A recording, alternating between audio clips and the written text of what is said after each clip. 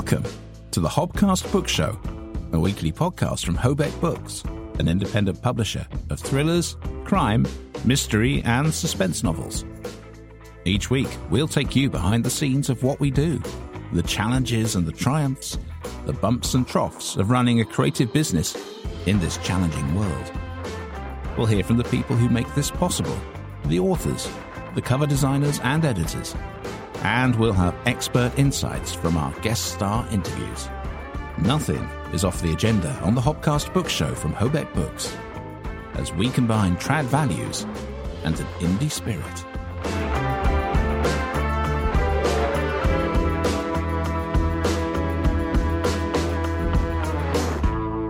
Hello, and welcome to the Hobcast, episode number 114. You remember every week. I do.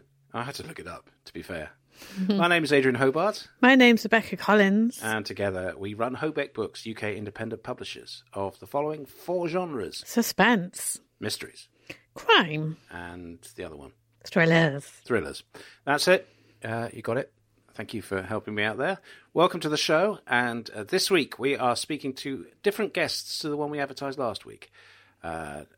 There's a good reason for that. Yeah, so the guest we told you we were going to have had an illness in the family, so couldn't make it. And it's actually very timely. So we had 2 guests. Yes. Who published their book just 2 weeks ago. They did, and they are Bryn, Thompson and Steve Lowndes.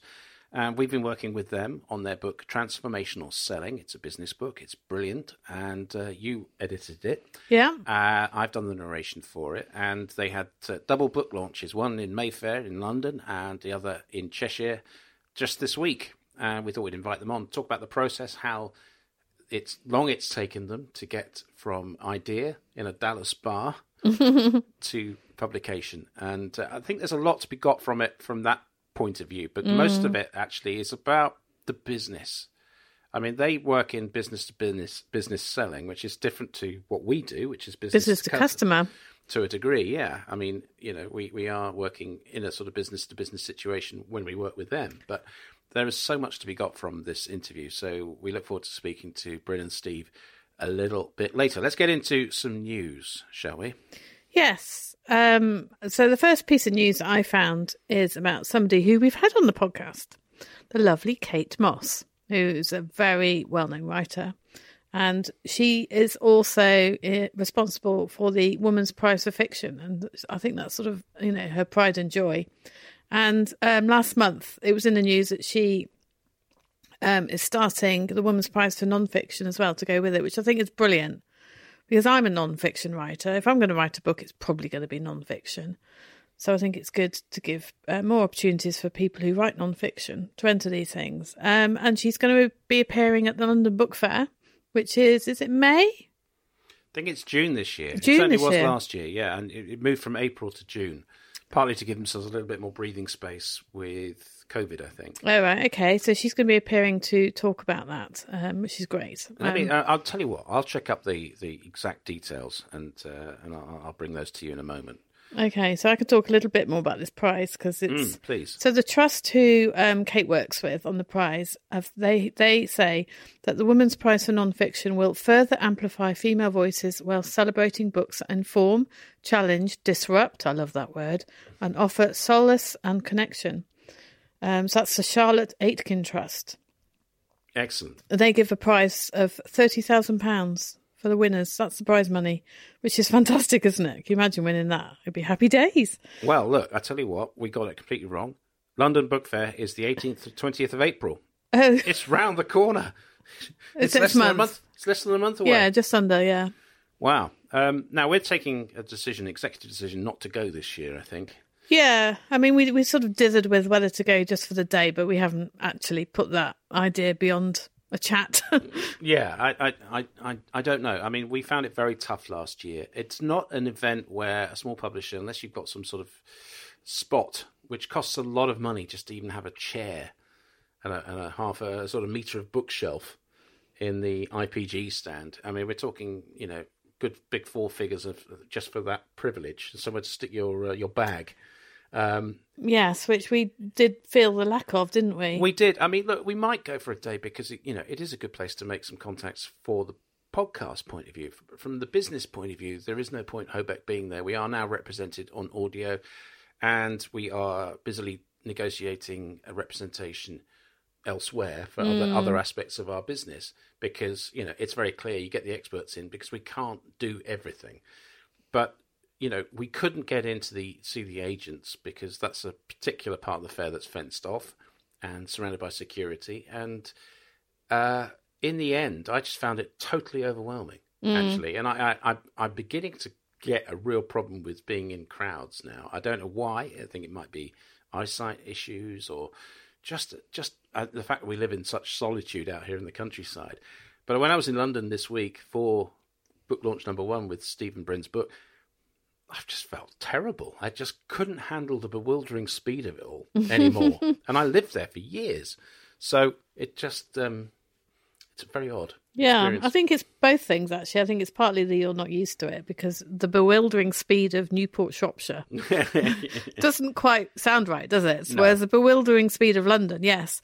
And also, I mean, I don't want to depress you, but you are getting a little bit older than you were in your 20s when you were zipping around London being a hotshot journalist. That's true. Look, I mean, the fact is I find going to Waitrose in Newport stressful enough. Just negotiating the car park because it's it's full of mad drivers. But yeah, I don't think London Book Fair necessarily serves a purpose for us this year. But not to justify the expense, certainly of staying in a hotel for 3 nights. It's a lot of money. But we could do it in down and up in a day with it's possible from here. It's possible. We can do it because the train service is brilliant. So we can if we want to. Well, we'll discuss it off air. Well, let's look at what's on offer and decide. So talking to the London Book Fair, I have another news item. And I haven't actually told you about this one because I've only just found it. Oh, gee, thanks. No, but... All right. So last year at the London Book Fair, we went to a rights day, didn't we? Yes, we did, yeah. And we met a lovely lady there called Rachel Atkins, who... had fairly recently set up her micro press, Lemon Quartz Publishing. That's right, yeah. Well, it's in the bookseller. She was in the bookseller this week because she's decided that she can't continue her company because it hasn't been viable. So that's a little bit of sad news because we met Rachel and we talked to her at length, actually. Yeah. And I actually wrote to her with my Writers and Artists Yearbook hat on a couple of months ago, suggesting she put the company in the yearbook, but... sadly not. It's not going to happen. It's gutting. It really is. So her company publishes sort of mind, body, spirit books. Yeah, I remember. Very, very. And she still wants to work in that area. So it looks like she's looking at other publishers to get work in that area. So, I'm sorry to hear that. So I think it's she had a good go and it just didn't work. As we keep saying here, we're not going to fib about it. I mean, it's tough. It's really tough to turn a coin in this business at the moment. And as I say, much more established companies than our own are battling to do so. And if it weren't for the freelance income that we're making, based on some of the skills that we've developed through Hobeck, we would be, probably in a not dissimilar position at times. Yeah, there have been wobbles over the year. So, and being honest, month by month we are living often, and it's because we've had a good couple of months, like you say, freelance income coming in. We've managed to put that back into the company. Yes, we're investing everything. Everything I've done on these Roman books, which I've talked to you about over the last few weeks, is going back into the company. I'm not seeing that money, personally. No. So I'm conscious of that when I'm. I did my 4th chapter just now, and practically wrecked my voice. Yet another great big battle scene, and that's the nature of it. So let's not. No, I think we're lucky at the moment. So we do feel for Rachel because we met her and she's lovely and she had lots of hope and lots of ideas. But it's I'd just be very interested to know how many people from that rights day actually made any progress in the rights situation because, we've reached out to rights agents who could make a difference, and the word that we've got back since that particular time is that it's a really dead marketplace at the moment, and you really have to be a mega seller on Amazon, proven track record, top 100, that kind of thing, to get anywhere near a rights deal right now and foreign rights, which is unheard of. But then there's also been, and we've seen this announced in the last few months, this big retraction where everyone was, TV and film rights were, I wouldn't say flying 18 months ago or so. But that market has completely dried up because the content creators have overcommitted to a lot of productions and they're not getting the subscriber base to sustain it. So, while there was a glut of new services coming in, Paramount Plus, Disney, and Apple, on top of Netflix and Amazon, those 5 platforms were driving a lot of sales of potential projects, and they're all getting shelved and they're withdrawing from that marketplace, and that has a chill, absolutely, an impact on people's, that's a very big part of the agents' incomes, and that's dried up for them too. So no one really is out there sort of saying, snapping your hands off for stuff. No, and that is probably we still have all our hands. Yes, I think that's going to be a theme of London Book Fair, if I'm honest. But as I say, I don't think necessarily it's a natural environment for us to operate. And if we did go, it would be with the purpose of reflecting it for the podcast. Yes. And therefore having conversations that can benefit Hobeck and Arch Publishing Services, potentially. But the podcast is the way that moves forward. Yes, indeed. Because that's what we've got at the London Book Fair in the past is great interviews and conversations. Yeah. And things have developed from there. But we will see. It's only, we've got to make a decision in the next week or so. But they keep emailing me saying you haven't bought your ticket yet. No, so. I know. And it's funny because we were recommending going to the London Book Fair for all the students at Exeter we spoke to, which brings us around to another story that you've got, I think, about the changes at Penguin Random House in terms of internships. Oh, so another story I saw was that, I'm not sure how many years they've had this summer scheme going, but it's quite popular amongst young people who want to get into publishing because it offers a scheme where you work at Penguin Random House for the summer and, obviously it opens doors or potentially opens doors. Well, they've just decided for the first time that they're going to restrict the system to people with a low socioeconomic background. Now, we were talking about this and we were saying, well, how do you decide that? What's the benchmark and also what's the sort of evidence that you... Because there's so many sort of levels, isn't there, of your socioeconomic background. It's not just what your parents earn But, okay, talking personally, my eldest child gets the full student loan for the same reason. Yes, no. That's true. Not that my ex-husband was a rock star, but this is what I'm saying is that that for them to be able to judge, where people are on that socioeconomic scale, there will be ways of gaming that system and getting those internships for people who perhaps don't need it. But look, it's another. Well, it's hard to say, really. I mean, look, it's a step in the right direction from one point of view, in the sense that publishing has a problem, whereas people who can take internships can afford to do them because mummy and daddy can, or they've got relatives they stay within London, which I felt that. Yeah, and I think that's very true for people in your sort of home counties who can, afford a train ticket in, they can do this sort of thing. But for anyone from a certain distance away with no connections, they can't. So that should help, but it'll be interesting to see how that works. We watch that with interest. Okay, and the story I wanted to touch on before we get to our interview with Bryn and Steve is, let me just dig it out. It was on my... Here we are.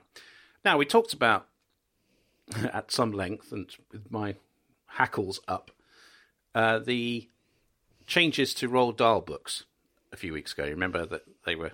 Sensitivity readers had gone in and made 600 changes to Roald Dahl books to make them less offensive for young minds. And they did something similar with Ian Fleming's books, the Bond books. And now, you'll never guess who's getting the treatment next. Okay, should I try and guess? Yeah, you will guess. Well, I think it's related to crime, since we are a crime podcast. And I'm going to say the lovely Aunt Agatha. Well, yes, Agatha Christie. Now, Eagle listening members of our podcast community will remember our visit to Exeter University on a previous occasion last year, where we went to go and look at her correspondence. We did. With her agent, which is kept at a special collection in Exeter University. And it was fascinating because she worried about the minorest details and indeed was very, very strong on making sure that what she wrote was what got published. She was not keen on too many changes. So, subsequently, we are now getting a situation where HarperCollins, who currently publish Agatha Christie's estate and all the plays and the myriad books, have put the books through sensitivity readers again and are making changes. I find this quite surprising, judged on what you just said, as in Agatha Christie had quite a tight hold on her words. So how did they get that authorised? Well, presumably the Christie Trust have been involved because they're very litigious. That's what I mean, yeah. But I watched this with bated breath. Anyway, so this is an article in Daily Telegraph today. This is Sunday we're recording this. Digital versions of new editions seen by the Telegraph include scores of text changes to the books written between 1920 and 1976, stripping them of numerous passages containing descriptions, insults or references to ethnicity, particularly for characters Christie's protagonists encounter outside the UK. The author's own narration, often through the inner monologue of Miss Jane Marple or Hercule Poirot, has been altered in many instances. Sections of dialogue uttered by often unsympathetic characters within the mysteries have also been cut. So, here's an example. In 1937, the Poirot novel, Death on the Nile, arguably the most famous of all of the books, the character of Mrs. Allerton, complains that a group of children are pestering her, saying that they come back and stare, and their eyes are simply disgusting, and so are their noses. And I don't believe I really like children. And this has been stripped back in a new edition to state, they come back and stare, and I don't believe I really like children. I don't see how that's offensive. There's a subtle difference. Vocabulary has also been altered, with the term Oriental removed. Other descriptions have been altered in some instances, with a black servant originally described as grinning, as he understands the need to stay silent about an incident, described as neither black nor smiling, but simply nodding. Oh, I grin when I understand the need to be silent. And in a new edition of the 1964 Miss Marple novel, A Caribbean Mystery, the amateur detective's musing that a West Indian hotel worker smiling at her had such lovely white teeth has been removed, with such similar references to beautiful teeth also taken out. Okay, so you get the gist of it. It just makes me feel tired. Yeah, that's how I feel, really. I'm just tired of it now. I felt more strongly about the Roald Dahl stuff, if I'm honest. But because you take away those descriptions. I mean, they're pretty lazy descriptions from Agatha Christie, and yes, they are a time capsule reflection of a woman who grew up, born at the turn of the 19th century into the 20th century, from a position of initial privilege with servants and things like that, and then fell on hard times, as we discussed before, then gave gallant service as a nurse during the First World War, and then discovered her writing talent just after the war, and always was very, very concerned about money and her reputation and her legacy. So I don't think, though, that she would have had any... I mean, I don't think culturally there was any problem saying these things at that time. And I think, in a sense, Agatha Christie is all about its time and context and society. So changing those things seems odd to me. Well, it's the same as you could say any time in history where we've had books, you could say the same thing. It's written at that time for the time, and it should be preserved for that, because it's culturally interesting to see how people felt and thought and the language they used. Yeah, and this sort of sensitivity reader airbrushing of things. Yeah, I'm just tired of it. Totally. I mean, where does it stop? And why has it started in the first place? Is something that you could argue. Anyway, this is not going to be an issue that we're going to face with our next guests. Great connection there. Yeah, sorry, it was the worst handbrake turn of a segue I've ever made. But I'm just going to, but by way of introduction, so let's just explain the context. When you first encountered Bryn and Steve and the manuscript, where it got to with transformational selling. Okay, so it was about a year ago. I'm registered with a website called Readsy, where if you're a freelance editor, you can register, and there's quite a high vetting process. And I registered as a non-fiction academic copy editor and proofreader. And Bryn and Steve approached me, and a number of other people as well, saying we're looking for a copy editor for our business book. So I replied and said, "Oh, okay, I'm quite interested. I'll do a sample edit for you and let me know what you think." Did the sample edit. They liked it. We had a Zoom call and they chose me. I was very happy at that point. So for the next 2 months or so, I embarked on the edit of this book. And it had been through a development editor, but I don't know much about that, what happened, what they suggested. But I found this book was a little bit chaotic. There was a structure to it, but it wasn't quite gelling yet together. There was a lot in there that they wanted to say, but the message just needed to be tightened up a bit and made a little bit more clear. So that's what I did. And at the end of the process, Bryn and Steve said, "We want to publish our book, but we haven't got a clue how we're going to go about this." And I said, "Well, if you choose to self-publish, let me know, because I might be able to help you." And I left it at that. Didn't hear anything for 6 months. Then they popped up again and they said, "We want to publish our book. We want to do it in about 4 months." So I pitched to them what we could do for them between the two of us. You could do the narration of the audiobook. I could format the book, design the cover, arrange for it to become an ebook available on Amazon, arrange for the printing, however they wanted it, whether they wanted it on Amazon or whether they wanted it wide, available in more places. And they said yes.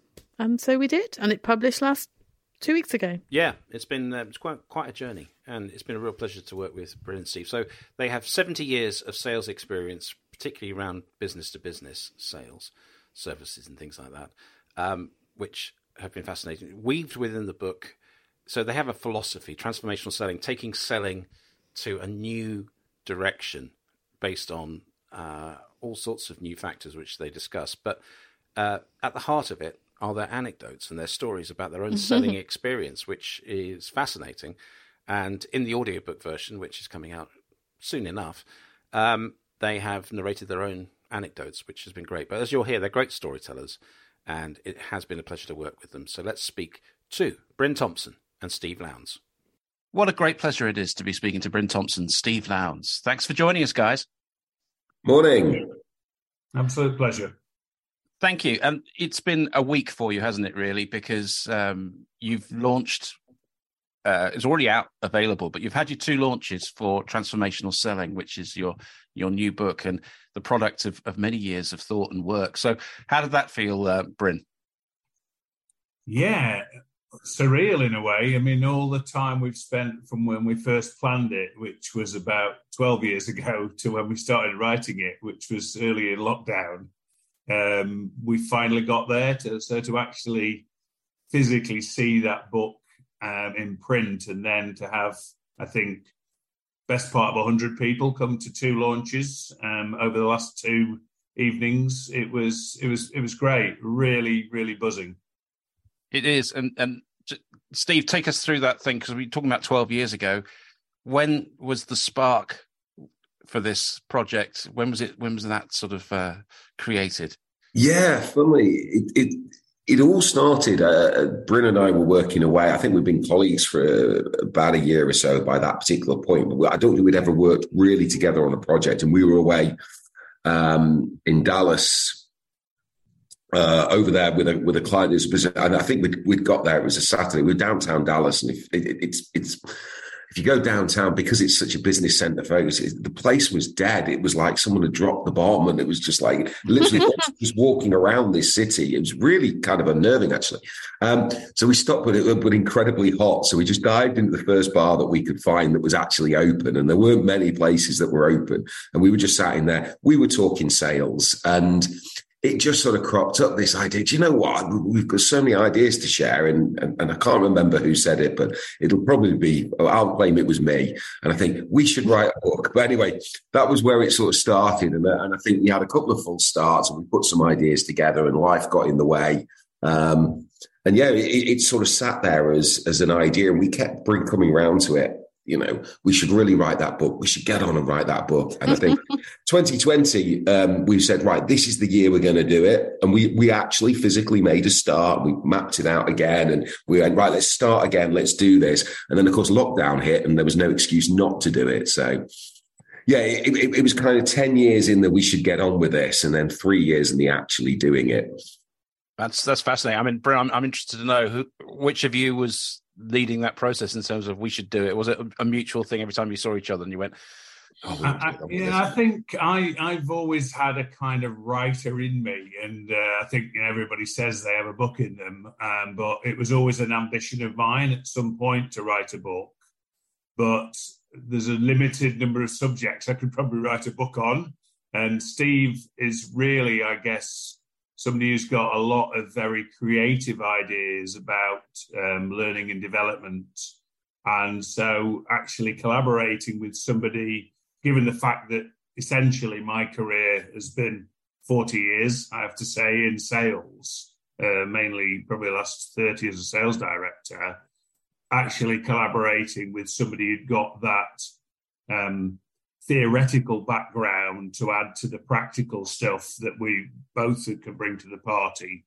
I think it was really very, very much a joint effort, really. I think Steve said, finally, let's do something. And we actually planned it just before lockdown, to be fair, but lockdown became the catalyst to actually be able to have some time to get on and write it, because there wasn't a lot else to do. No. I think lockdown has produced quite a lot of books, hasn't it? Yeah, it's one of the good things, one of the few good things I think that came out of lockdown. Well, I think it's so interesting because I've narrated this book, so I know it well now. And obviously, and I've read it a few times. Well, you have. You're the editor, and I ought to really be interviewing you as well, Rebecca, as part of that when we got to that point in the process. But what's so interesting is that balance you've struck, guys, between the anecdotal, the stuff from your careers, which, as you mentioned during the week, it's 70 years of sales experience between you. That's extraordinary. And using those anecdotes and that sort of real world experience, but then matching it with actually coming up with something which is a new way of looking at the sales process. And what we're talking about in particular is selling between businesses, business to businesses, or B2B as it's described. That's not an easy thing to achieve, to marry the two elements, getting, a clear proposition for your reader to go away with some practical things to do, but also making it human. Yeah, Steve, do you want to pick that one up? Yeah, I mean, that's probably where the sort of strength came in, because we both brought slightly different things to that. So Bryn's always been a really, great storyteller, and you'll know this because you know that. But whenever there's something, there's always there's a story, there's an anecdote, there's something in there that really brings it to life. And storytelling is really, really important, and it's important in sales, and it's important in training, it's important in developing people. We know it's the fundamental way that people have communicated for thousands of years. Everything's passed down through stories. So what was really nice was just. And I think we kind of settled into a bit of a rhythm where I went, well, here's the sort of content and some of the theory, the ideas and the observations that we made. And then Bryn was mainly adding the stories in and going, right, well, let me put these in. And so it kind of worked like that. So it was more a case of, well, I'll put that framework in. You write some of the stories, then we'll kind of swap around. Maybe I'll put a couple of mine in as well, and you can put your take on some of the theories. But it seemed to work really nicely, that fit, because we both brought a slightly different element to the way in which the book was written. So yeah, and what I love is you can hear the two voices, and you do have slightly different voices in the book, but they do go well together. And as a reader, it flows from one to the other. And I like the fact that it's broken up and then suddenly there's in a box, Bryn. Well, one time I blah, blah, blah, blah, blah. Yeah. And you, as a reader, you think, that's fantastic. That illustrates what was just been in the previous section. And that gives me hope that, you know, about what you're saying. So yeah, I think it's interesting, actually. One of our beta readers when we started the book is Helen Boothby, who was at the launch on Thursday night. And H, as she's commonly known, was a colleague of ours for over 10 years now. She said something interesting that sort of reflects your point there, Rebecca, which is, I can tell when it's Steve talking and I can tell when it's you talking. But I think over time, given the fact that we've edited, we've had a development editor look at it, we've had you look at it from a proofing and an editorial point of view as well. I think in time, I've almost forgotten the bits that I've written and Steve's written because it's become much more of a collaboration. But I think the difference is Steve, I always say, is like the guy who was classically trained. If it was a pianist, he'd be like the classically trained at the Royal Academy of Music, whereas I was the person who learned how to knock out a tune when I was 15.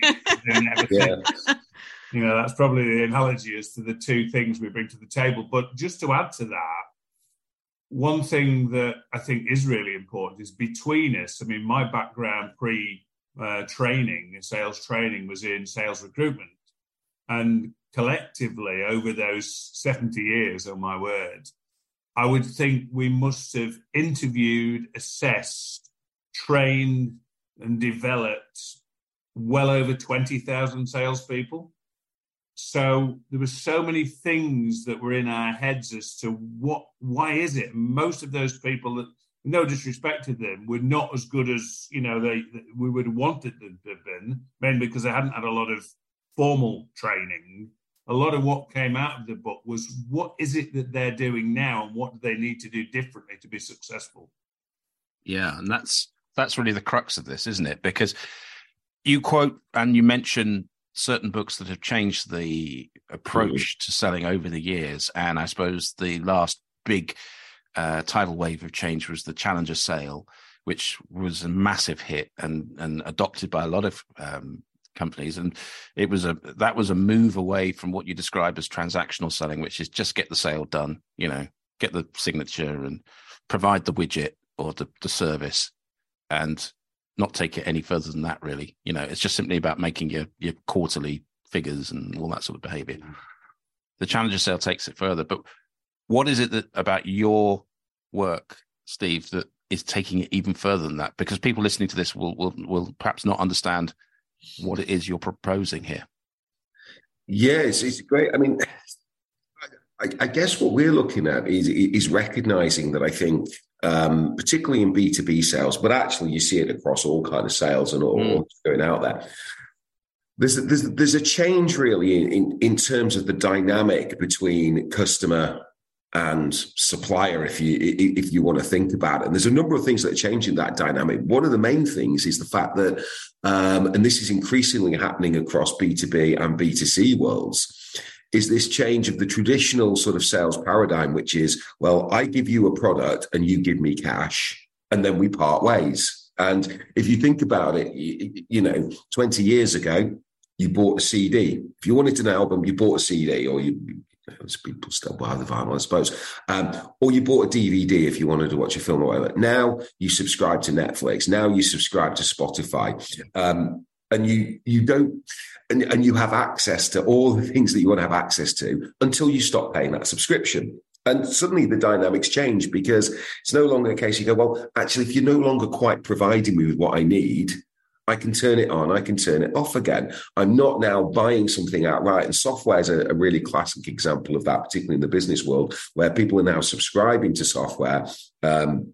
You know, this laptop we're doing right now is, you know, we haven't, you know, we're here on Zoom, but you're paying a subscription to Zoom. You haven't put the license outright and gone, right, you carry Zoom forever. No, you pay a subscription. The day you stop paying that subscription, you stop getting the service.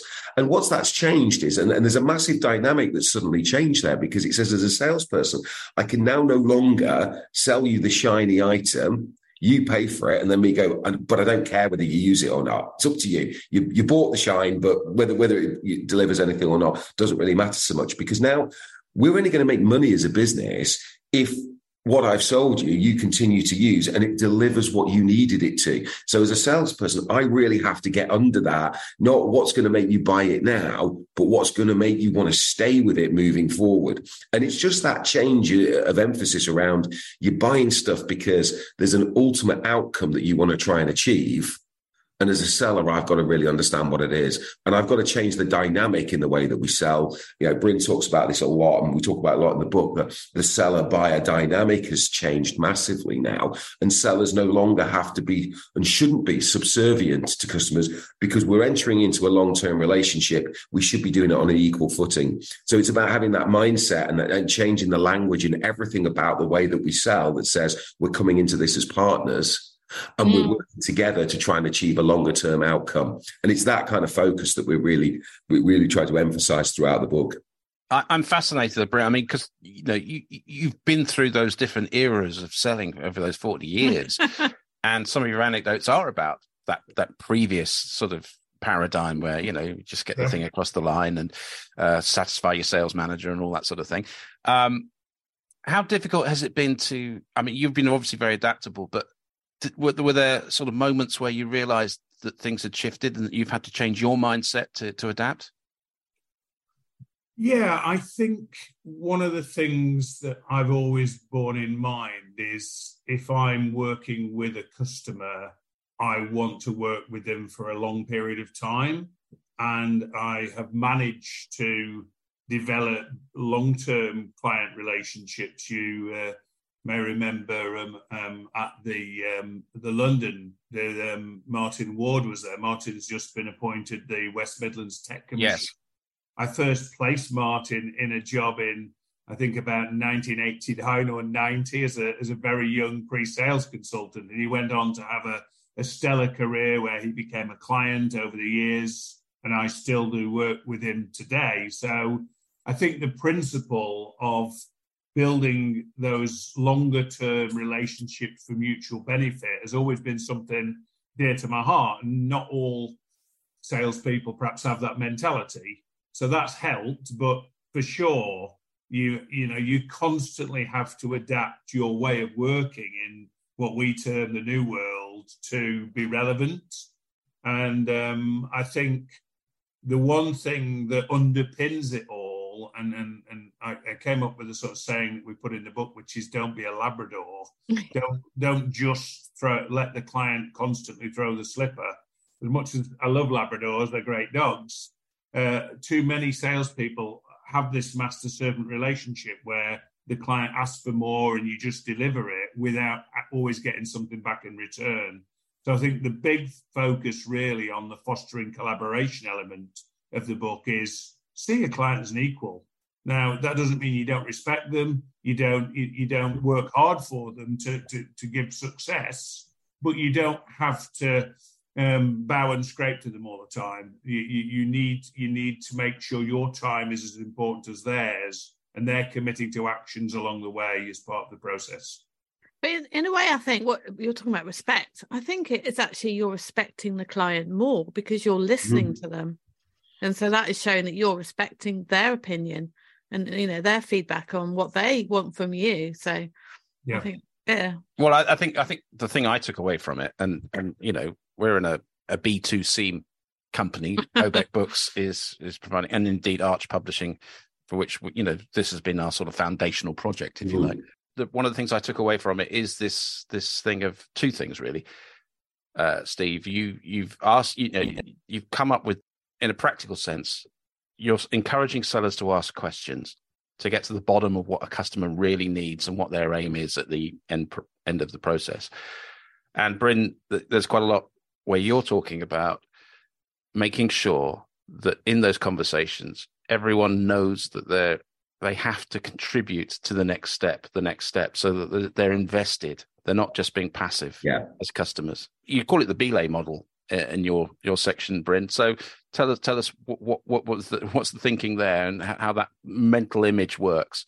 Well, I can remember the exact moment that I came up with this idea, because we, back in our Pareto days, we used to run London assessment days every Wednesday down near Chiswick. We had an office there, and we used to, about 6 o'clock, decamp to the pub.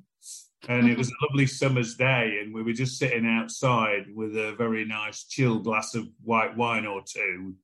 And I guess, as Steve said, I was probably just in storytelling mode. And all I could think of was, I said, does anybody recall that time when you had a meeting with a client and you thought, what a great meeting?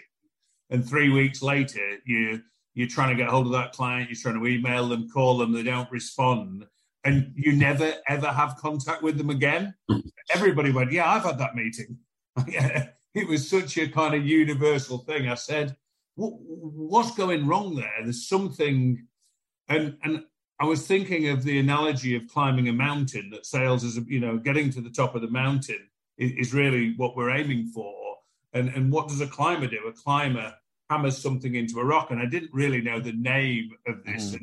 So I had to kind of Google it, and I realized it was a belay, or a belay, as probably the Americans would call it. Yeah. So the people were looking at me quite strangely, like, what the hell's he going on about? Anyway, over, I don't know, the last 10 years or so since I came up with it, there's a few companies now talk about Bryn's belays. So it's sort of stuck, really, and it's all about how do we get the client at the end of every interaction or intervention to commit to the next action. And the more of that they do, the more we can secure our place higher up that mountain or towards what we're trying to achieve. That's the principle. That's fascinating. You know, you're famous when you've got a theory named after you. Steve's written most of the other models, may I say, but I'm claiming that one. That one is yours, definitely.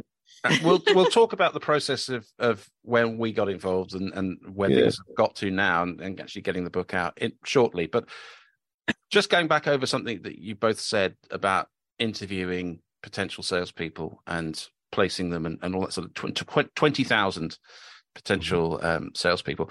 I'm fascinated to know what characteristics you're looking for in that process. Is there a sort of an ideal type, or can you see glints of gold in different personality types? Steve? Yeah, I think it's interesting. I've done less on the recruitment side, but obviously a lot more on the training and the assessment side around that. And obviously Bryn will add from the sort of recruitment point of view. I think the biggest thing, and we talk a little bit about this, is this difference between sort of action zone and comfort zone. Yeah. And I think that's what I'm really looking for. When it boils down to it, you look at people who go, how many people are prepared to do the uncomfortable stuff? Okay. And that might just be as simple as, picking up the phone rather than sending out an email, because we can send out an email and that's really easy, but actually picking up the phone and having that conversation is a little bit tougher. Or the people who are prepared to go, there'll be times when you look and say, and it's back to the point you made earlier about having that equity in the relationship. And sometimes it means you've got to ask a very tough question of your client. But it's that's going to really open up the doors and get them to move forward. And you can see those that go, okay, that's going to be an uncomfortable question to ask, but I see why I need to do it, and I'm going to do it. And those that go, I don't think they'd like that. I don't think my clients would like that. Well, it's not about them liking that. It's about asking that really tough question. Otherwise, what's going to happen is you're going to skirt around the issue. You're not going to have that difficult conversation. And you're going to end up, as Bryn was saying before, without those belays where that client's ghosting you for the next 3 or 4 weeks. You're going, well, what happened? And it's like, well, because you didn't ask that really tough question about, and it might be just as simple as, look, we're having this conversation. Are you genuinely interested in moving forward? Is this genuinely something you can see happen in your business, or is it not? And if it's not, that's okay. I can move on. But lots of people don't want to have that question or ask that question, because sometimes we're a bit fearful of what the answer might be. So we'll move away from it. That's the thing for me. So there's a piece in there about action zone comfort. I'm just looking for people who go, yeah, all right, I get that. And it is uncomfortable, but I'm going to do it. It's a bit like when you go out with someone and you ask, do you want kids? Wow. So no, you move on. Go on then. Yeah, look, I've heard anecdotally from guys, this is about 10, 15 years ago. So we're talking about women who are approaching a point, mid-30s, maybe late, early 40s. And they were guys were out there on Tinder or whatever dating. And that was the first question. I remember a very famous sports presenter said to me that his wife had broken up with him. And so he got out there back into the scene and he went through Guardian Soulmates. And he met up with this very, beautifully turned out Italian woman, very, posh. In Sloane Square, they met. And she said, first question, have you had the snip? That was all she was. A good seller then. Yeah. Because if he couldn't provide the kids, then she wasn't interested. That was it. And so that relationship didn't last more than about 10 minutes, I don't think. But it's wasted, is it? 10 minutes of your life. Fair enough. I don't know how we've done that. As ever with that's my fault. Yeah, the podcast comes down here. But I want to go back to you, Bryn, because you're sitting across the interview panel, looking for potential. And the reason I ask this question is because I met some of the guys who've gone through your hands as trainers at your launch in Mayfair on Wednesday. Yeah. And, these guys they were probably late 20s, early 30s.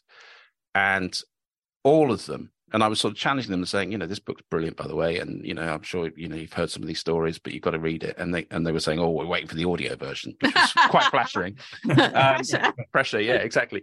But they were saying, Bryn and Steve changed everything, and we have changed our entire approach to everything. So, and it was when I got them onto the subject of selling, suddenly the sort of the joviality went away. It became, they were really focused. I was really interested, struck by that. So that's a credit to you guys. But, going back to that recruitment side of thing, can you see that? Is that what you're probing for? Someone who can laser focus in on the sale? Yeah, I definitely think focus is important. I think there's a misnomer attached to what a good salesperson looks like from people outside of the industry. Yeah. They always kind of say, oh, they've got the gift of the gab, they've got a big personality, they love to talk. Now, it's interesting you sort of use a kind of dating analogy, because a business meeting is a bit like a date, really, that if you went on a date and you said to your friend, how was your date? And you said, oh, well, they just talked the whole time. It probably wouldn't be a very good date. Yeah. It's exactly the same in sales. And there's far too many sellers who don't use the principle of 2 ears and 1 mouth and use them in the order. And you don't have to be some massive extrovert, even though probably people would say I am. Somebody who's really good, wanting to know more about a business and really trying to get under the skin of it, as Steve says, not being frightened sometimes to ask quite challenging questions. And I think where sales has really moved over the many years I've been involved in it is you're much more of a consultant these days to help a business to move forward in the right direction. How can we actually do stuff that's going to impact your business? How can we make your business better? And also, how can we make your customer's business better? So not That's just true. your customer, but your customer's customer. Once you start to create those links, and people with those kind of skill sets who are good at understanding and being able to then match back a solution that really fits that problem and achieves those business outcomes, that requires not just a big personality. It requires a whole raft of skills that aren't developed overnight. And I think, people go into sales roles, they get a couple of days of induction training and they're expected to go and become world beaters. That's not going to happen. No other profession in the world allows you loose in the marketplace without giving you loads and loads of training and guidance to get you there. So I think that's the key for me is you never stop learning, and you need to have a real structure to what you do, but it needs to be underpinned by an unshakable belief and a real desire to want to improve your customer's business. Those people who just want to make a sale, they're never going to get a lot of repeat business. You've got to be authentic. Yeah, and that's critical. I think people can see through you if they don't trust you, if you lack credibility. It's not that difficult to see through somebody who's just trying to sell you something. Well, it perhaps brings us round to this bizarre sort of conversation in the sense that, you are our clients and we have sold to you. I had to pitch to you. Yeah. I do confess I was a little nervous. Now, this is something that is perhaps, something that isn't really, Rebecca's natural sphere, really. So, you can't kid a seller sort of thing. But nonetheless, this I know what you're saying, Ben. Well, this relationship's been a year now. Creative relationship between when you first started editing. It's coming up to a year. Yeah, it was spring, wasn't it, last year? So. What I'm interested in is, guys. I mean, you'd had your developmental edit by this point, but when Rebecca got the manuscript, she remembers it being sort of 90,000 words at that point. Was it something like that? Was it? I honestly can't remember how many. It probably was a lot. It was big. One of your requirements was to tighten it up a bit. Yeah. Because someone had said that that it's a bit on the long side or something. So that was one of the things in my head when I was reading it. Right. So I'm going to ask you a question. Okay. Okay. You've worked in nonfiction a lot, but a lot of it's academic. Yes. You're faced with a business book for the first time. Of this sort, yeah. Yes. Yeah. What was your approach? What was your thinking when you saw that? And in terms of just relating it back to what we're talking about, which is this discovery process of asking the right questions of your clients, did you do that? Not initially with the editing side of things, because that is a very specific request from you two. You wanted it edited. It had a development edit, so you wanted a sort of a structural copy edit to sort of polish it almost. So I knew what you wanted, so I didn't really ask that many questions at that stage. It was when you said, now we want to turn it into a book. That was when I had absorbed things I'd learned from your book. I wrote you a long email and I broke it all down into with some questions as well as what are you looking to get out of publishing your book? Where are your customers? That sort of thing. So yes, I did. And so, as the recipients of that, that email and that input, Bryn, what was your thinking when you've received that? And in fact, it's really a question to both of you, but let's start with you, Bryn. Yeah, I think one of the reasons why we've enjoyed this sort of past year working with you is we want honesty. We want somebody to tell us if we think something's too long or the style. I think there's probably only a couple of things we push back on that you'd said. Yeah, we want to keep you're very good clients. But most times we're like, okay, we get it. I think the world's always about looking to find experts to do things that you don't do as well as what you do on a day-to-day basis. And what's been great about this experience for us is we knew very little about publishing, and we'd been kind of ruminating about how we're going to get this book to market and everything else, and much more succinctly and in a much better organised way. We've just kind of thrown the issue at you. I don't think you quite realised we wanted you to do everything, like just make it happen for us, and that's been great because it's just taken the hassle out of it. We can get on with our day job, and it's very similar to when you think about why you bring somebody into your business. If you're looking to buy something, you go through a very similar process and exercise. And can't remember who it was now. It was one of the sort of gurus like an Anthony Robbins or Tom Peters, who once said, he said, talking to a client, and this client said, I believe you could and probably should outsource everything that you aren't specialist in. Mm-hmm. Absolutely. And what about you, Steve? I mean, clearly a lot of your contribution was around this sort of putting the framework in. And I'm interested to know, Rebecca, when you were working on that framework, how that side of things worked in the edit. Oh, in the edit? Well, I mean, I did make a lot of suggestions. So I read it. First, I read it once all the way through and edited it, did a traditional edit on it, and lots of suggestions and questions as well. Because sometimes I thought, as a reader, because I think I read it. I've read a lot of marketing business books for our company. And so I was reading it as a reader, wanting to learn more about the subject. And so when I didn't understand something, even if someone who is reading your book may understand it, I would question it just in case. You know, some of the terminology you did explain, you know, actually, no, this is... But I suppose my point is, Steve, you know, when you get an edit back, because I've had bits of editing stuff, the initial reaction for most people is, well, because you've done your best. You've done your best. You think you've got it to, you know, pretty good. And you want, what you're looking for, perhaps some people think, is a bit of praise here and there. But I mean, what you're actually getting is a lot of things, challenges.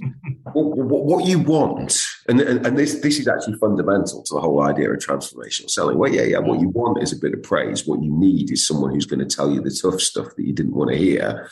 Yeah. Sit back and reflect. And that's kind of exactly the same way. It works exactly. As Bryn was saying, you bring the expert in, you know, and I think we talk about this in the book, you know, you don't go and see the doctor and say, can you prescribe this to me? You say, here's my symptoms. And the doctor says, let me do the prescriptions. I'll tell you what you need.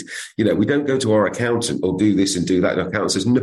You know, my job is to get you doing this, put that, keep you legal, do all the right things. I'll tell you what, you know, the best things are. And I'll probably give you some options. And I'll say, well, you could do it this way, and here's the pros and cons. That's what you're looking for. That's why you bring an expert in.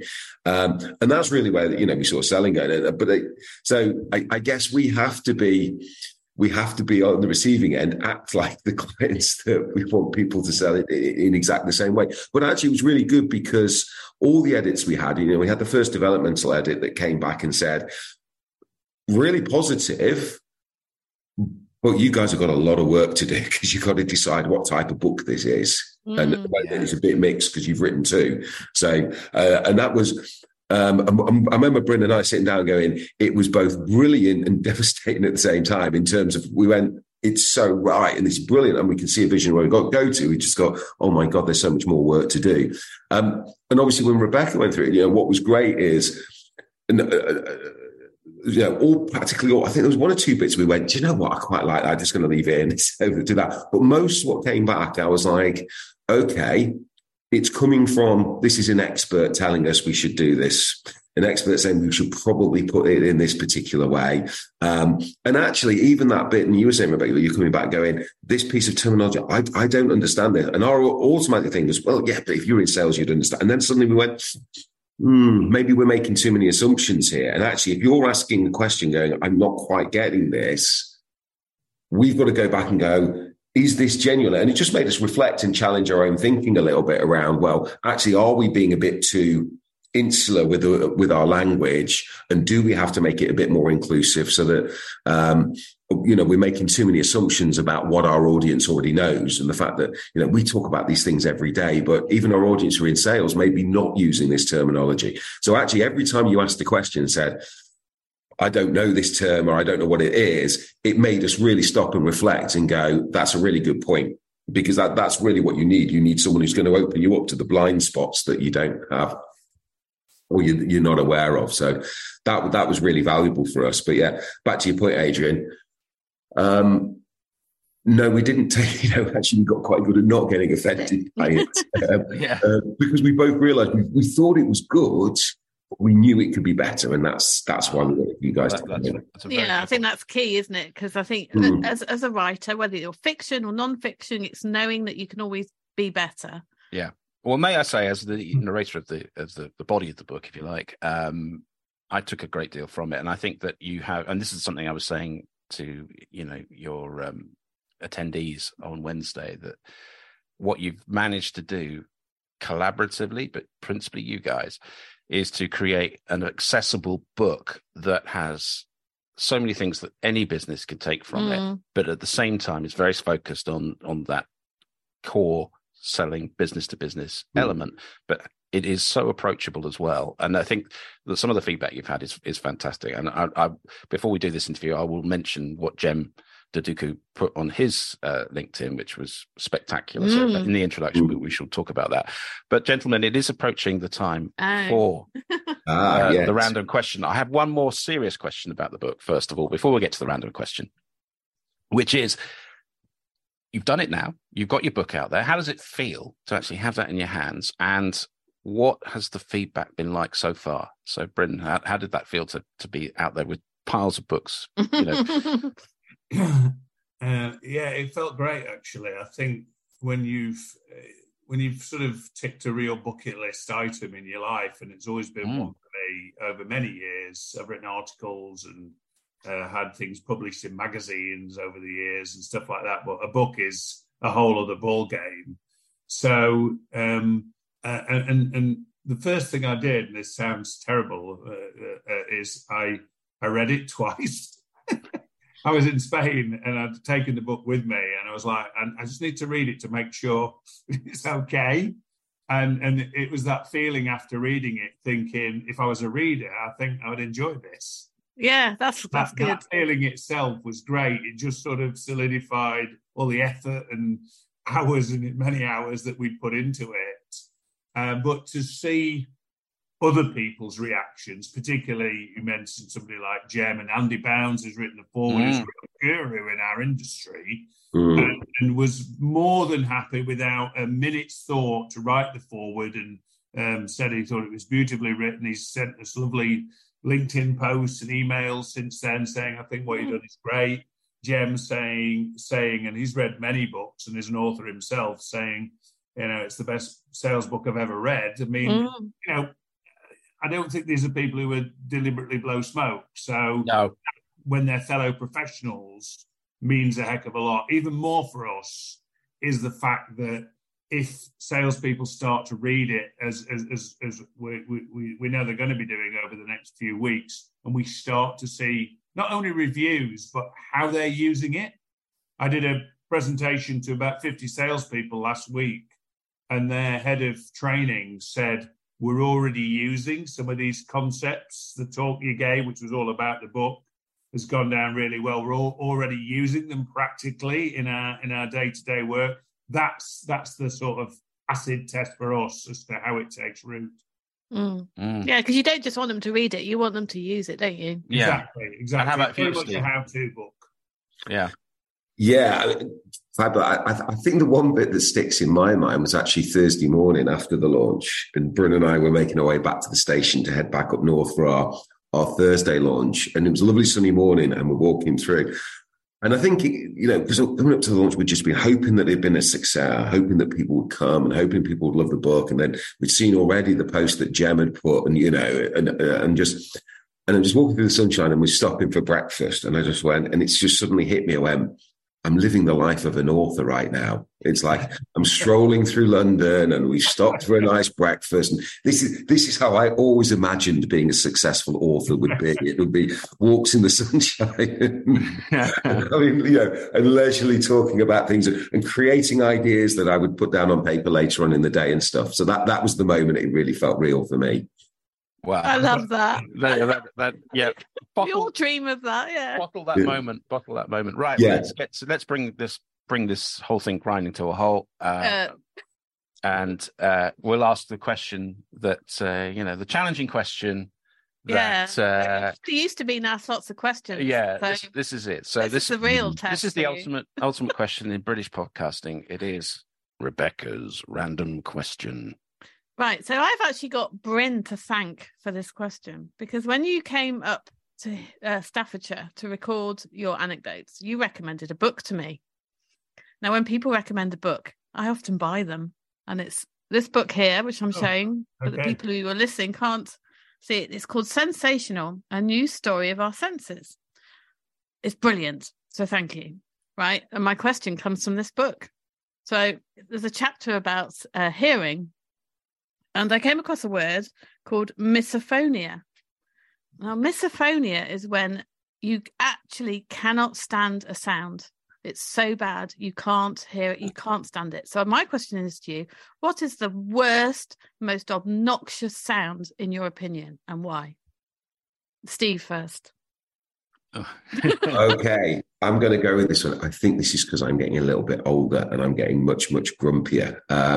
But I spend a lot of time on public transport, and I love going on the train and just reading a book or getting on some work and whatever.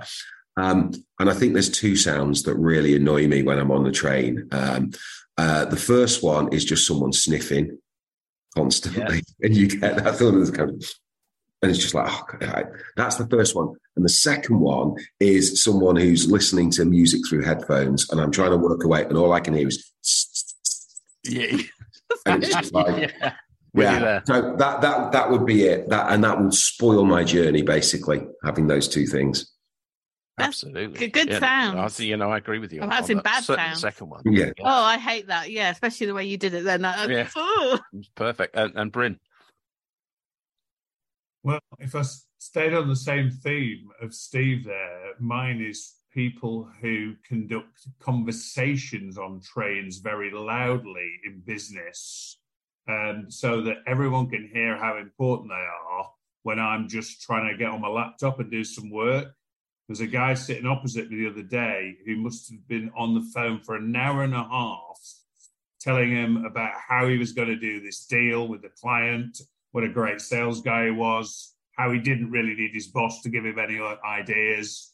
I mean, I was tempted to just, pass a book over to the next carriage. But you could see everybody kind of grating, and his voice was sort of getting louder and louder. And because we're British, nobody goes over and says, "Please shut up," which, one of these days I'm sure I will do. But that's one. Interestingly, I remember the vuvuzelas that were in South Africa at the World Cup. I once went to a presentation on marketing and said, what was the best seller at the 2010 World Cup in South Africa? And everybody went, vuvuzelas. And the answer was no, it was cotton wool that people put in their ears to stop the vuvuzelas. So I thought that was pretty clever. Yeah, that's very well put. Very well put. How about you? Do you have a sound that you can't stand? There's two. I mean, we've just had it during the podcast, which is when my microphone cable started rattling, and I'll have to throw it away and get another one. So that's not good. The other one is the voice of the woman who does the Vodafone adverts at the moment. The volume on the car down as soon as she comes something about on. Modern British advertising where that you have this burst of vapid energy from a younger voiceover person across the UK. That kind of approach, I can't stand it. The really fast advertising thing crammed into a radio adverts, particularly, can't bear it. I just can't. I mean, this fake, youthful energy thing to sell stuff just isn't delivering for me, and then of course, I'm having done quite a few of these things myself. You have to do the terms and conditions are your home maybe risky, if that kind of stuff at the end. I mean, basically, yeah. Most radio adverts drive me nuts, and when it spills into TV, it's even worse. But the best adverts are the ones that just have the minimum number of words and just convey it. And that also the other one, if it's not sound, it's a visual thing. The Lloyds Bank advert of all the black horses running around the place, can't bear it. Honestly, give me a break. I think you've stirred a hornet's nest here, Rebecca. Yeah, Looks like you have. Oh, it's you. You're all rattling. Oh, I'm rattling. Well, do you want to know what my sound is? Yeah, go on. So mine's quite boring, I think, in comparison. It's old men clearing their throat and spitting. Johnny, just release your grip a bit. Right. Yes. Just hold the microphone, not the cable. It's old men clearing their throat and spitting. Yeah. That's my us. wife has been on this interview. She clearly suffers from whatever that condition is, because she's got ultra sensitive hearing, and even I could be 2 rooms away and she'd say, "Stop doing that." But anything that you've just mentioned, if we're out in a bar or a restaurant, she's like, "We need to go and sit somewhere else." I'm like, "What? Why? It's that person 3 tables away. Can't hear them grunting." Yeah, anything like that. She's, it is almost a kind of condition, but I'm kind of glad I don't have that. I'm fairly oblivious generally to most sounds, but not somebody braying over the phone on a 2-hour train journey. No, I don't think anyone likes that. I love this. It reminds me of Alan Partridge Christmas special, and he's talking about, and he's walking down a cloister in Norwich going, 350k or we take it to Skye, that kind of conversation. Yeah. So commodities. Yeah. Well, listen, gentlemen, it has been an absolute pleasure to speak to you both again. I mean, obviously, we saw each other this week, but it's been a pleasure to work with you as well, for both of us. And we're so grateful for you stepping in at this last minute to come and talk to us. But I think people will take a great deal from this. I've got to ask one more question, if I may. Are we going to get a B2C book, the business to customer book, having had this experience of doing this? I know it's your expertise in B2B, but it feels to me that there's another book in you guys. It's a bit early for that. I think they need to bask in their glory first. I know. After Steve Redgrave won his fourth Olympic gold, he said, "If you see me anywhere near a boat, you can shoot me." And I feel a bit like that about writing another book right now. But that might change in a few months. Yeah, never say never. You'd go in and win another gold medal after that. So I think it's more likely, and Steve's already got ideas, which is worrying, but it's perhaps more likely we might write one around sales leadership. Right. Okay. That's our other area of expertise. We're not experts in the B2C market, so I don't think that would be appropriate, but we do work with a lot of sales managers and leaders, and there's a huge kind of absence of coaching in businesses that is so needed to complement sales training, that's something I think there's a real gap in the market for. Fair play. There you go. So it sounds like you've got a little bit of a gem of a plan. Well, we're waiting for that project. Right. Yes, thank you so much, and all the best with Transformational Selling, which is out now. Great. Brilliant. Thank you. Always great fun to spend some time with Bryn and Steve, I have to say, and this is a sort of flash review from one of their contemporaries, who's also a big sales trainer, a guy called Jem Duduku. Now, he's also an author. He's written a couple of novels, and he's written a whole load of history books as well. That's his sideline. And he describes this book, Transformational Selling, as the best sales book he's ever read. And he was only a third of the way through. I don't know if it tails off the second. Well, the story goes that he bought a copy at the launch in London, the one you went to. He went home and he went to bed and he started reading. And he couldn't put it down, which is what we love to hear as publishers. But absolutely. For that to be of a business book is even better, you know. Yeah. No, well, especially if you're in that field. But I think it is.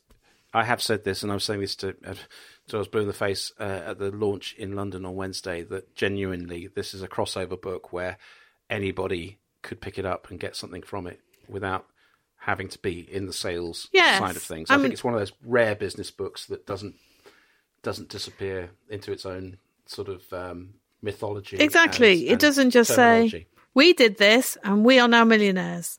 Or it's not preachy in any way. It's so relatable. And I got a lot out of it when I was editing it, even though, like you say, we're mostly B2C, as it's called, business to customer. But we are also business to business, because we also have to persuade retail to stock our book. So that is a business-to-business transaction, isn't it? So it is relevant. And I did learn an awful lot from their book. So I think it is wider than its original remit. And the anecdotes are brilliant. It's worth reading just for that. Yeah, Bryn naked in Finland. We'll leave it there. Thank you so much to them for joining us on the show this week. And our guest next week is... Our guest next week is, in fact, we accidentally announced him a couple of weeks ago, which was totally my fault. But he is really coming on this following week, and that is Nick Edmonds, who is a GP turned crime writer. Wow. You'd think that GPs didn't have time to do anything else, judging by the sort of... It's quite a funny story, isn't it? So we sat down to do the podcast. You'd sent him the link, and he didn't turn up. So I sent him an email. I've got a feeling he's a retired GP. So in fairness, he has got time to write. Yes, he has got time. But yeah. So we sent him a link, and we sat here with the headphones on, the microphones all ready. He didn't appear. So I sent him a quick message, and he replied with a photo of Berlin and said, "I'm in Berlin. I'm not supposed to be doing the podcast today." No, fair enough. Our mistake, and we apologise for that. My mistake. Okay. Look, we work as a collective. Okay. I may have cursed you when we were sat here for 45 minutes waiting for somebody who was in Berlin on the wrong week, but that's by the by. We move on. We move on into the week to come, and at the end of the week we've got Easter holidays with kids back in our. I better get buying eggs, haven't I? Yeah, so that's fast approaching, and look, I'm almost through. Literally, within sort of whenever you get this podcast, I should be just about finishing the 4th of 5 Roman legionary epics that I've been recording for WF Howes Limited, which is when I got the offer, it was fantastic. You know, not going to knock it, but it was pretty daunting, wasn't it? But I think it's proven two things. First of all, I found my stamina for doing the audiobooks, but the benefit of having the studio and having invested in some new software and hardware that makes everything essentially go into the computer to a quality level that doesn't mean I have to edit too much has made a huge difference. Absolutely. But boy, I mean, you could probably hear it in my voice. I'm a bit rough now. I did four long chapters today, and I've got another one to go. And there isn't much left at the end of each day, is there? No, by the evening, while you're doing these books, you're a bit of a zombie sat in the chair. I am. Which is fair enough, you know, and I try not to talk to you too much because I don't want to hurt your voice. But yeah, it's been quite good. And from a personal perspective, it's meant that I've got lots of work done because it's been quiet. Oh, thanks. You know, I'm joking. Yeah, right. I'm sure you are. Okay, on that bombshell, we'll leave you for this week. Thank you so much for joining us. Don't forget to go to our website, www.hobeck.net, for details of our Hobeck books and our wonderful crime fiction authors. Brilliant, and we look forward to seeing you there.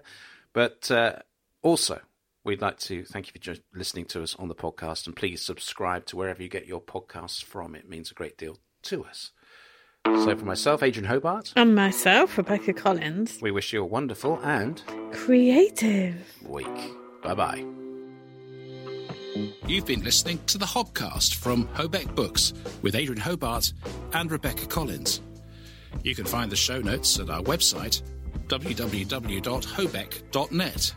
You can also use the exclusive Hobcast discount code for any of the products at our Hobeck online store. Just enter the code HOBCAST20 for a 20% discount. Don't forget to subscribe to the Hobcast and feel free to contact us with any feedback. Until next time, remember our motto, Trad Values, Indie Spirit.